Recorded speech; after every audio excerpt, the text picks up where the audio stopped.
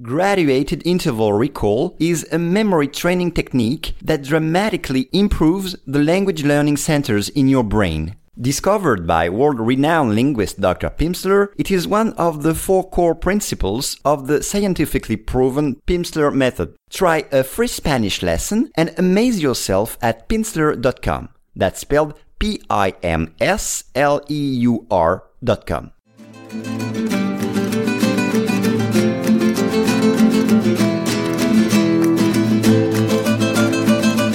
Hello and welcome to Daily Spanish Pod.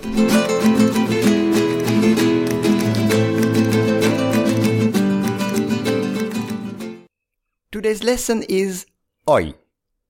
El gobierno de Estados Unidos emitió hoy unas normas para el uso de pequeños drones con fines comerciales, educativos y científicos, entre otros, dentro de unos requisitos específicos de seguridad.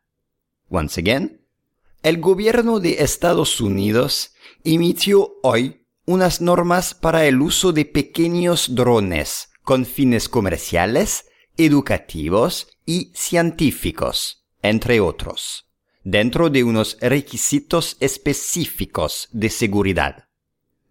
Okay, we start the lesson with emitió.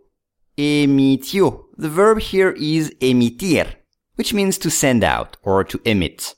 Emitir. For example, el faro emitía señales luminosas. El faro emitía señales luminosas. Hoy. Today. Hoy. Hoy las comunicaciones pasan por Internet. Hoy las comunicaciones pasan por Internet.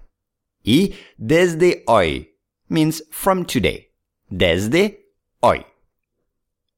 Uso. El uso. Use in English. For example, el tractor es una maquinaria de uso agrícola. El tractor es una maquinaria de uso agrícola.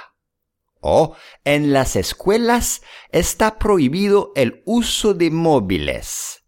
En las escuelas está prohibido el uso de móviles.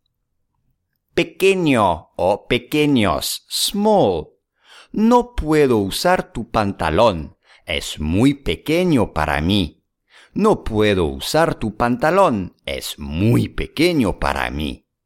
Y en pequeño means on a small scale. En pequeño.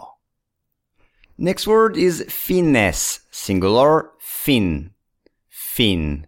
Purpose in English. For example, mi fin en la vida es ser feliz. Mi fin en la vida es ser feliz. Y al fin y al cabo. It means in the end. Al fin y al cabo. Dentro de, inside, dentro de. Las llaves están dentro del cajón.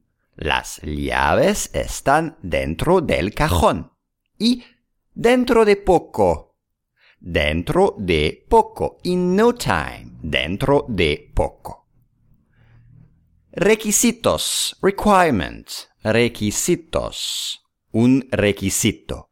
El divorcio es un requisito para contraer nuevo matrimonio.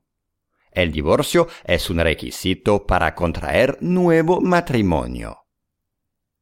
Seguridad, seguridad, security, seguridad, seguridad en el trabajo, seguridad en el trabajo, a workplace safety, seguridad en el trabajo. O la principal preocupación de la fábrica es la seguridad de los empleados. La principal preocupación de la fábrica es la seguridad de los empleados.